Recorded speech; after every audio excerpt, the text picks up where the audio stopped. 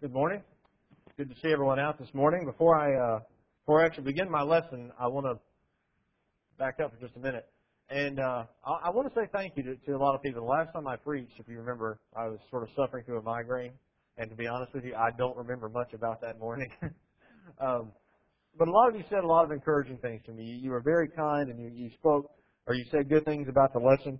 And I just wanted to let you know I appreciate that. That was in a lot of ways, that was a very embarrassing morning for me, but you were very kind, you were very understanding, and I appreciate it. Lord willing, that's not going to happen this morning.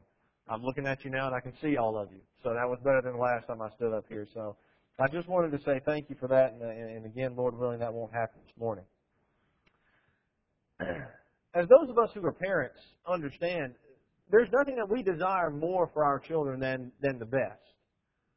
Spiritually speaking, we want them to learn God's Word. We want them to excel in it. We want them to become knowledgeable and to become, if we have sons, we want them to become preachers and elders and deacons. And we want our daughters to be filled with the knowledge of the Bible so they can be faithful wives and mothers to their children. We always want what is best for our children. And in our reading from this past week in Matthew chapter 20, we see another instance of a mother wanting what is best for her children. And it comes in the form of the mother of James and John. And she comes to Jesus in Matthew chapter 20, and she has a request for her sons. In Matthew chapter 20, beginning in verse 20, it is recorded, "Then the mother of the sons of Zebedee came to Jesus with her sons, bowing down and making a request of him. And he said to her, 'What do you wish?' And she said unto him, 'Command that in your kingdom these two sons of mine may sit on your right hand and on your left.'" The mother of James and John wanted what was best for her children. What better for them than to sit at the right hand of Jesus when he came into his kingdom? Yet, the thing about it is she wasn't aware of the significance of what she was asking for her children. Serving in His kingdom would require great sacrifice, and at times it would require great suffering. And Jesus points that out in His response to her, beginning in verse 22. "But Jesus answered and said, 'You do not know what you are asking. Are you able to drink the cup that I am about to drink?' And they said to Him, 'Yes, we are able.' He said to them, 'My cup you shall drink, but to sit on my right hand and on my left, this is not mine to give, but it is for those whom it has been appointed, for whom it has been prepared by my Father.'" Her request could not be granted by Jesus, for one thing. He says that position was only to be granted by His Father. But the request that she was making, although she had the best of intentions for her son, she really wasn't sure what she was asking. She didn't understand what it was that she was requesting on behalf of her son. Now, as we continue reading in verse 24, we find out that this request made the other apostles very angry. Verse 24, "And hearing this, the 10 became indignant with the two brothers." As you can imagine, being in that group and you hear that these two are wanting something that perhaps the others also wanted, but their mother had asked for it, they became indignant.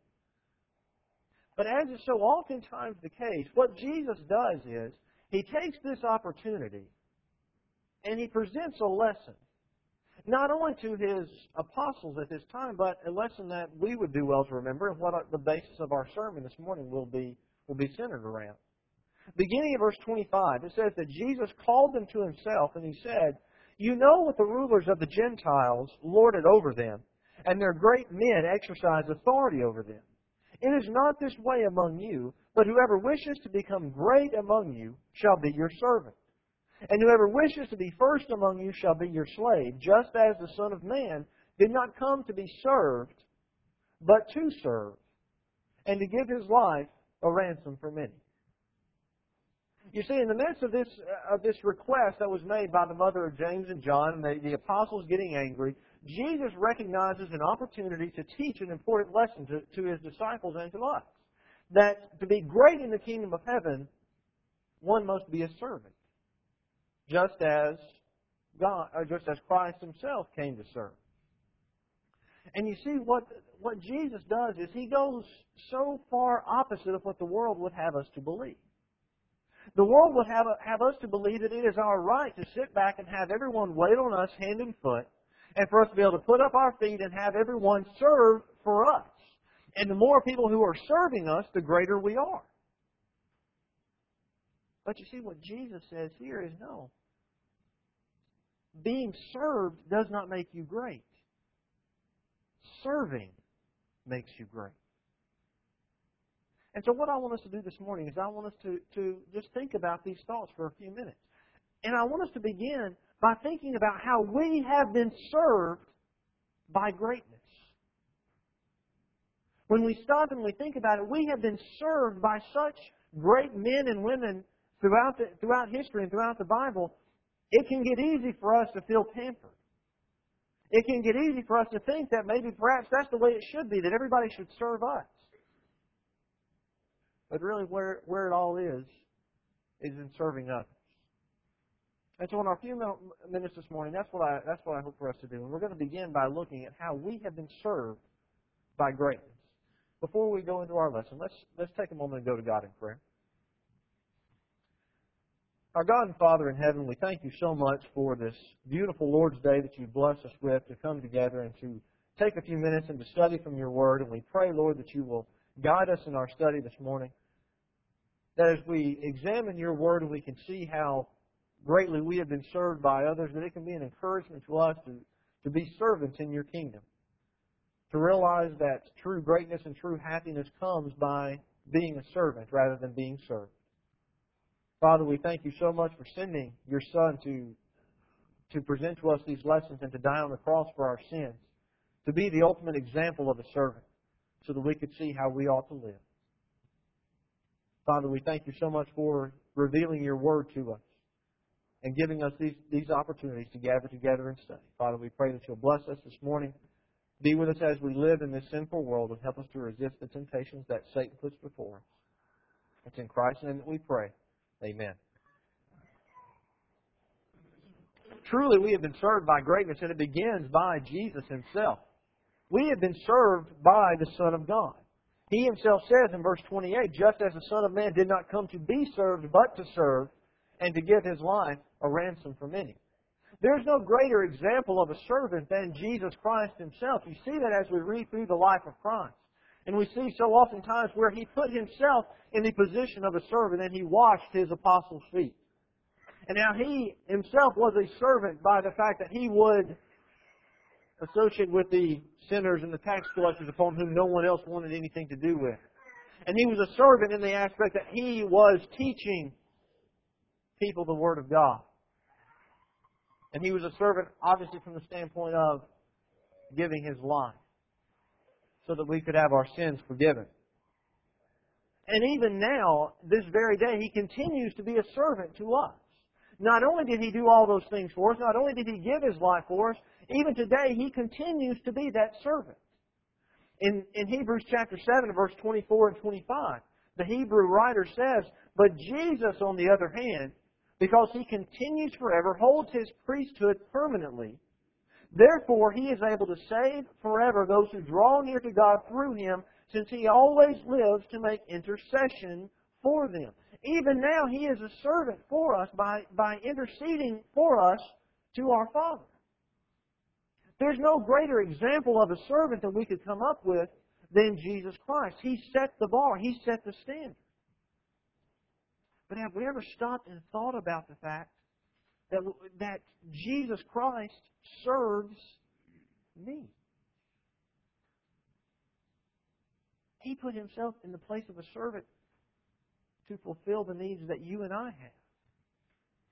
He was not so above it that he felt that he needed to be served. Rather, he understood that he himself needed to become humble and be your servant. Do you think that we have been served by greatness when we think about being served by the Son of God? Well, surely we have. But it's not only the fact that we've been served by Jesus, we have also been served by others. We've been served by the prophets. Do you realize that the prophets, in the times in which they lived their life realizing they were not going to see the fulfillment of the things about which they preached and taught about. They were not going to see the fulfillment of the coming of the Messiah. They were not going to see the kingdom of God come in the form of the church, but yet they continued to serve For who? Not only for themselves and the service that they made unto God, but they served for us. Turn with me, if you will, over to 1 Peter chapter 1.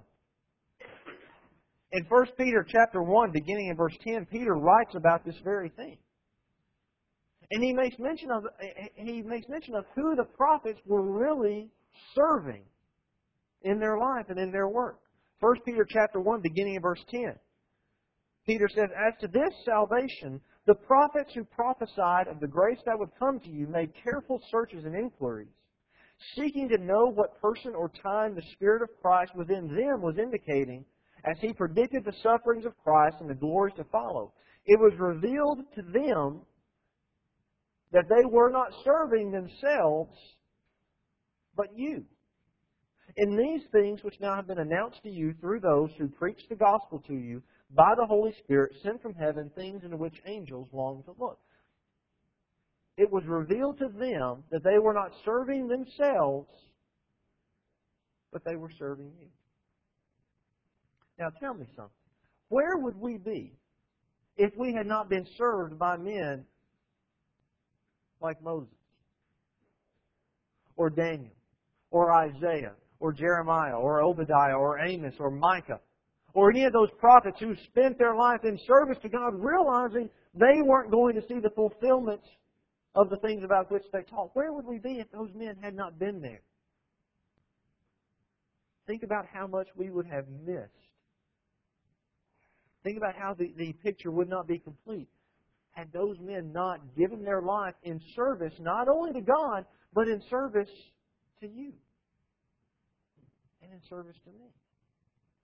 It's an amazing thing to think about when you stop and you realize that these men worked so hard and they so diligently served so that I could have a complete revelation. So that you and I could understand the full body of the Word of God. But it's not only that Jesus was a servant to us. It's not only that we were served by the prophets. We have also been served by the Holy Spirit. Now, I'm not going to spend the entire lesson talking about how the Holy Spirit serves unto us. That could be a sermon series in and of itself. But if you notice here, even in 1 Peter chapter 1 and verse 11, Peter makes mention of how the Spirit was serving the prophets.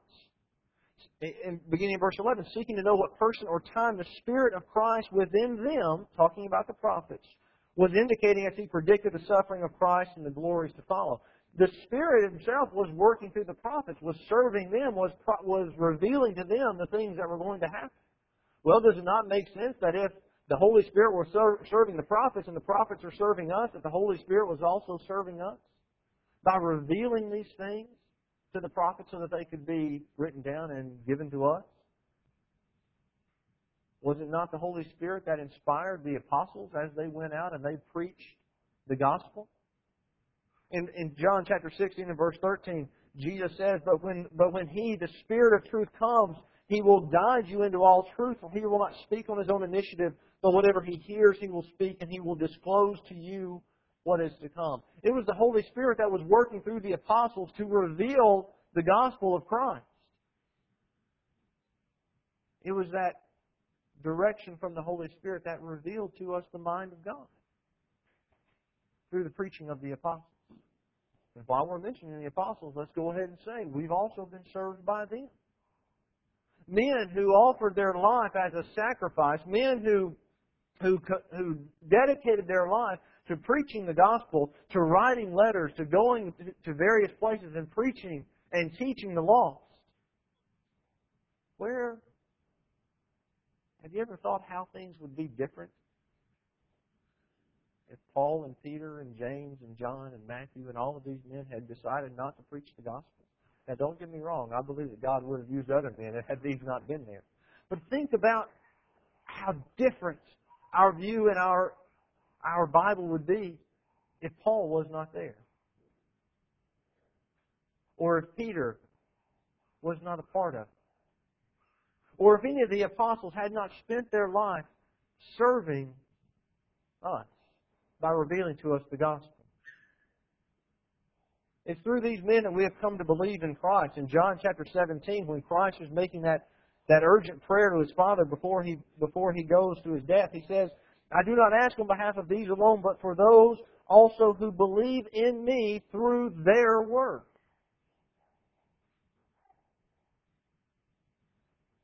We have been served by men like Peter and James and John and Paul, men who suffered so that we could have the gospel. And you think about the trials and the tribulations that these men went through, the sufferings that they endured, simply so that the gospel could be preached. In 1 Corinthians chapter 4, in his letter to the church at Corinth, Paul reminds us of the state of some of these men who are going out and preaching. He reminds us of what their day-to-day life was like. We think about these men, and oftentimes we don't remember, or at least I don't, remember sort of how tough their life was. 1 Corinthians chapter 4, beginning in verse 9, "For I think God has exhibited us apostles last of all, as men condemned unto death, because we have become a spectacle to the world, both to angels and to men. We are fools for Christ's sake, but you are prudent in Christ. We are weak, but you are strong. You are distinguished, but we are without honor. To this present hour we are both hungry and thirsty. We are poorly clothed and are roughly treated and are homeless. And we toil working with our hands. When we are reviled, we bless. When we are persecuted, we endure. When we are slandered, we try to conciliate. We have become as the scum of the world, the dregs of all things, even until now." Now, let me ask you a question. Would you apply for that job? If you saw that type of job description out there, people who are going to be roughly treated and homeless, you're going to be reviled, you're going to be slandered, you're going to be hungry and thirsty and poorly clothed, and at times you're going to be homeless, wanted. Are you going to go and apply for that job? But these men did. That was the life that they lived. Why?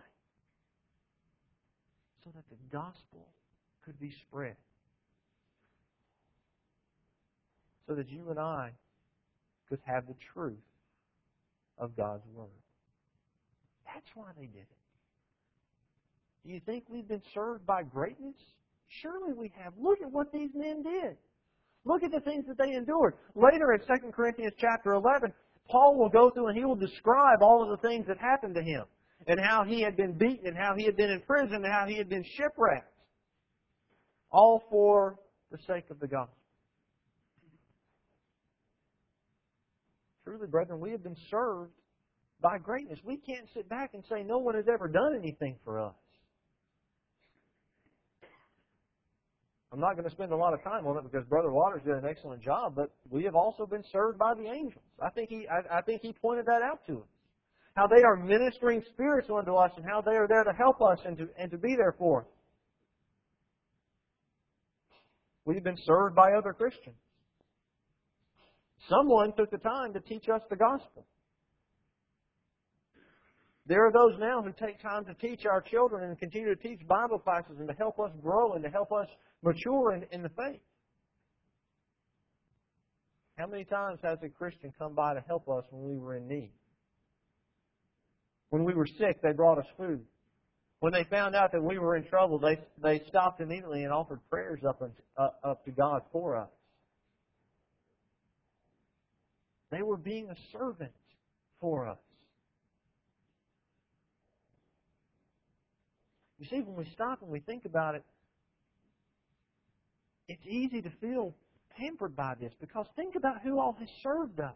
We've had Christ Himself be a servant to us. We've had the prophets. We've had the apostles. We've had other Christians be a servant unto us. They've done all these things for us. Do we sometimes take it for granted?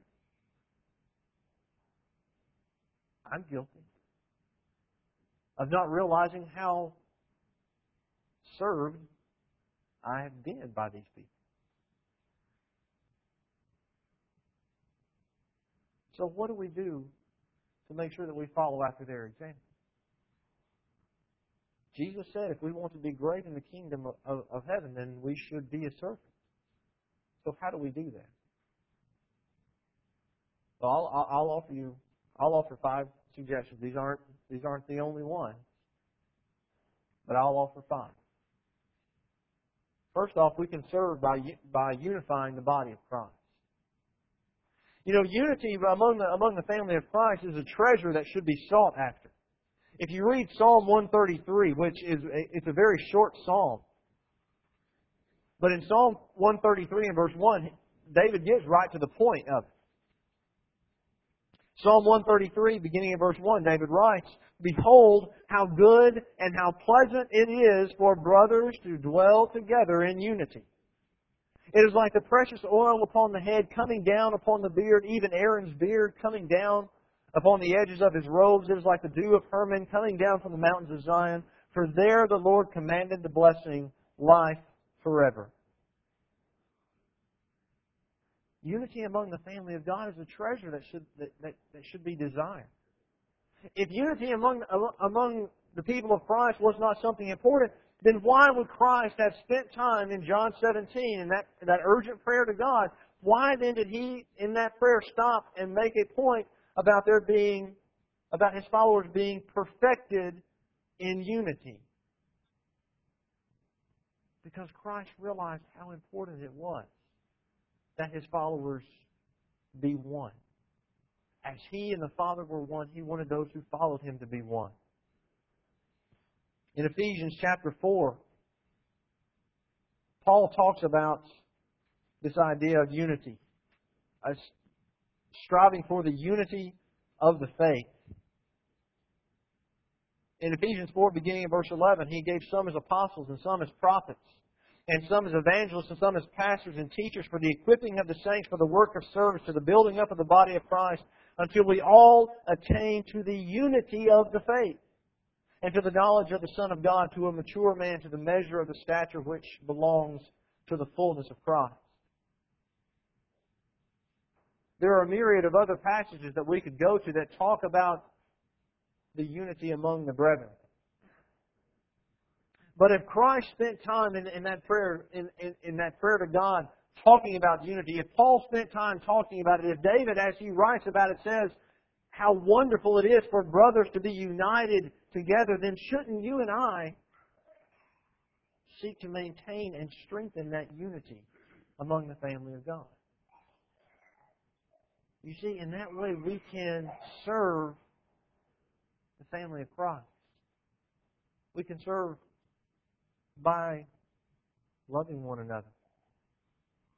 We can serve by sitting down together and constantly searching the Scriptures to ensure that we are all obeying God's Word and that we are following His commands. At times we can acquiesce to our brethren, not maintaining a prideful and arrogant attitude, but rather being one of putting others' needs ahead of our own. You see, we can serve by unifying the body, but we can also serve by edifying the body, by being an encouragement, by being that one who lifts everyone up and who strengthens the ones who are weak. You know, many have contributed to our spiritual growth. There's the old saying that no one goes to heaven alone. Because as we are on our journey to heaven, there are those who are pushing us and there are those who are encouraging us and strengthening us as we go along. You can list off people in your mind if you stop and you think about it. You may be going through that list right now of those who have encouraged you and have built you up and who have pushed you along. How can you do that for someone else?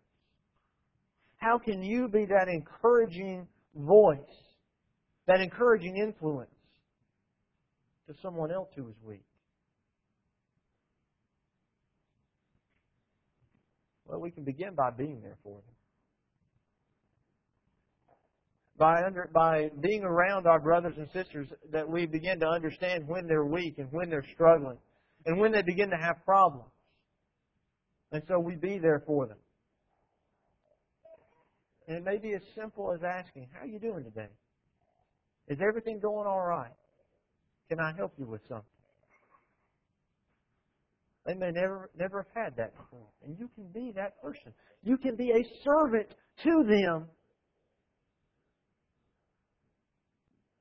by being there to encourage them and edify them and lift them up. You can take a special interest in those who are around you. You can always seek to push someone else towards heaven. And in doing that, you'll be doing a service for them. How about we serve together in glorifying God?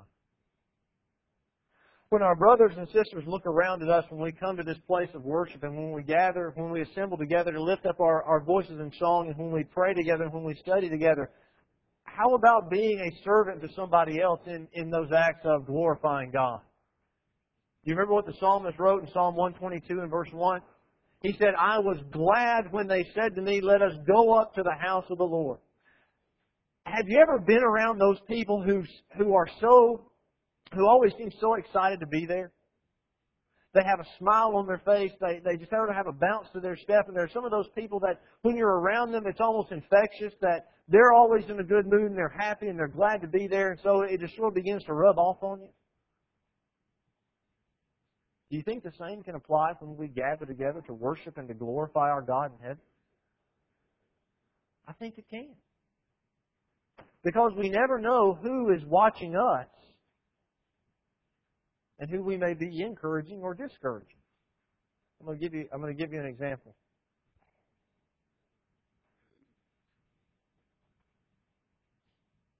Last night, James and Andrea came over to the house to eat with us. They're smiling, so I think they know where I'm going with this. They had been there for a little while, probably over an hour or so, and we had finally sat down to eat, and we were eating, just having normal conversation. Again, we have a 4-year-old and a 2-year-old at the table, so the conversation sort of jumped from thing to thing. But as we're sitting there eating, all of a sudden Emma looks up with as serious a look on her face as she possibly can. And she looks at James and Andrea and she says, why haven't y'all been coming to church? Now, to their defense, they've been here. Okay, I'm not throwing them under the bus. They have been here. But Emma hadn't seen them. And she was concerned. Why haven't y'all been coming to church? Now, just as James and Andrea probably didn't realize that those little eyes were watching for them, do we oftentimes realize maybe who is watching us when we are here or when we are not here to worship God? You see, if someone looks around at us and they see us with that smile on our face and that genuine joy in our heart, then we are glad to be here and we want to sing and we want to pray and we want to study. Do you think that might rub off on somebody else?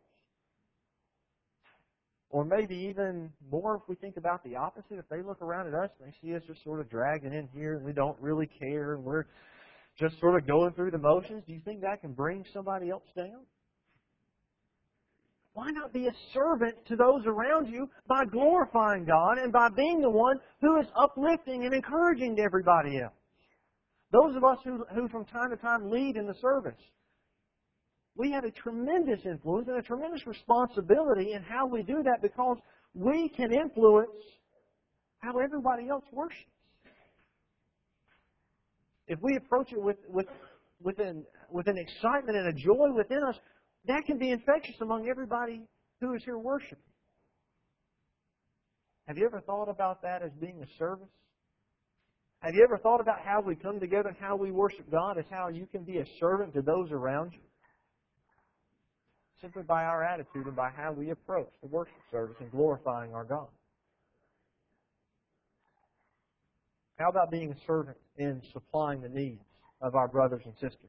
This is probably where most of the time that we think about service is in this idea of supplying for somebody else. Visiting people when they are sick. Taking food to them. Sitting with them and just talking because they've had a rough week. Ministering to the poor and to the hungry and to those who are in need. Do you realize when somebody's come to your house and they've brought you food or they've called you on the phone to ask you how you're doing because they've missed you or they've taken time to send you a card or they've done something nice for you, then what they were doing is they were putting you on a pedestal and putting themselves in the place of a servant. Well, can't you do that for somebody else? Can't I look for more opportunities to supply a need for someone? Christ always looked for that opportunity. can't I? And finally, how about supplying the need, how about serving in multiplying the family of God? Someone led you to Christ.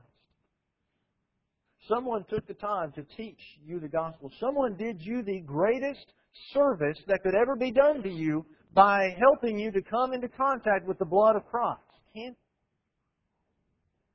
Isn't there someone whom we can serve by helping them come to Christ as well? You know, it's interesting that Brent went to John chapter 1, because I was going there too. He made a different point than the one that I'm going to make. But in John chapter 1, we see a perfect example of this very thing. Of someone being a servant to someone else to bring them to the gospel. Read it with me if you don't mind quickly. I realize we're running out of time. But in John chapter 1, beginning at verse 35, again the next day, John was standing with his 2 disciples, and he looked at Jesus as he walked and said, "Behold the Lamb of God." The 2 disciples heard him speak, and they followed Jesus. And Jesus turned and saw them and said to them, "What do you seek?" They said to him, "Rabbi," which is translated teacher, "where are you staying?"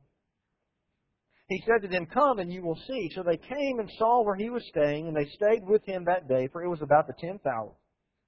One of the 2 that heard John speak and followed him was Andrew, Simon Peter's brother.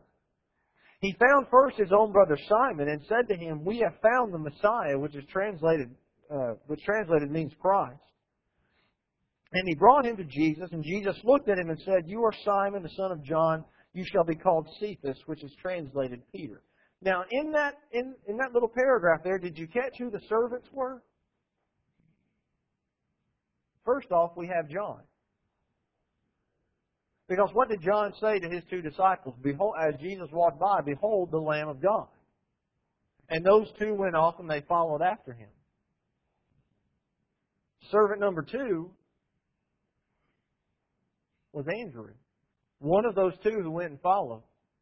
Because what did he do? He went back and he did a service for his brother Peter by telling him about the Messiah. How many did Peter serve? How many thousands did Peter reach with the gospel? You see, that's the idea. That's the idea of being a servant.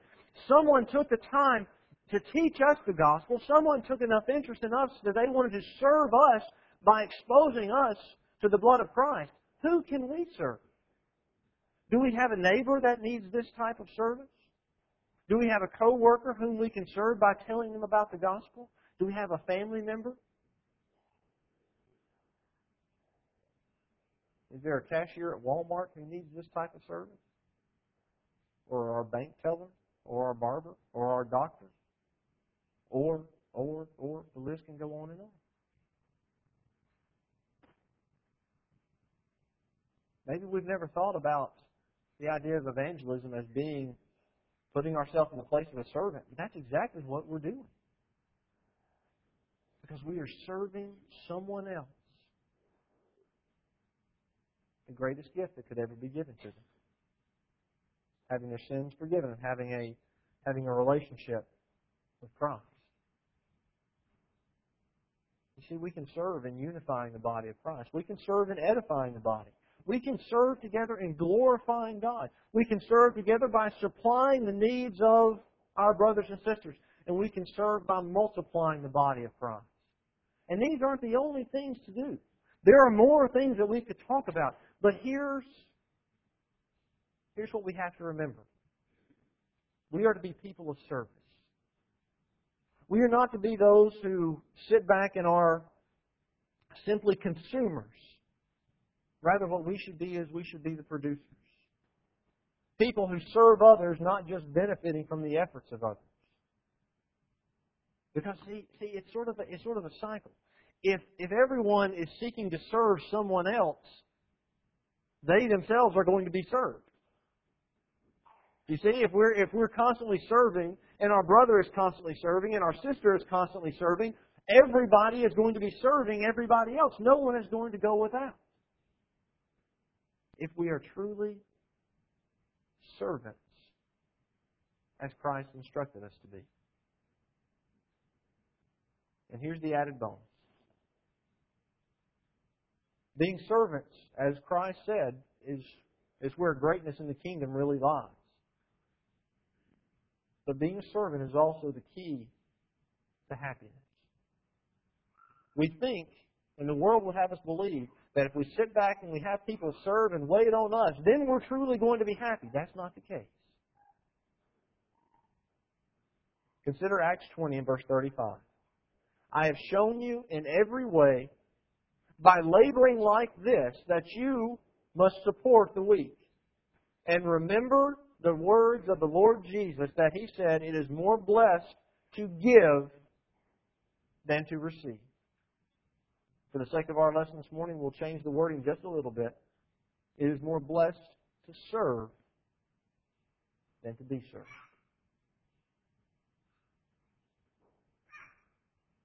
I know there are a lot of servants here among this family of God. I know because I've seen it. I know because I've experienced it. But is there more service that we can offer? Are there other things that we can be doing more of in our service unto God? I would dare say that there is. And each one of us, we can look and we can find where we need to be a better servant. And maybe our lesson this morning will help us and encourage us to do that.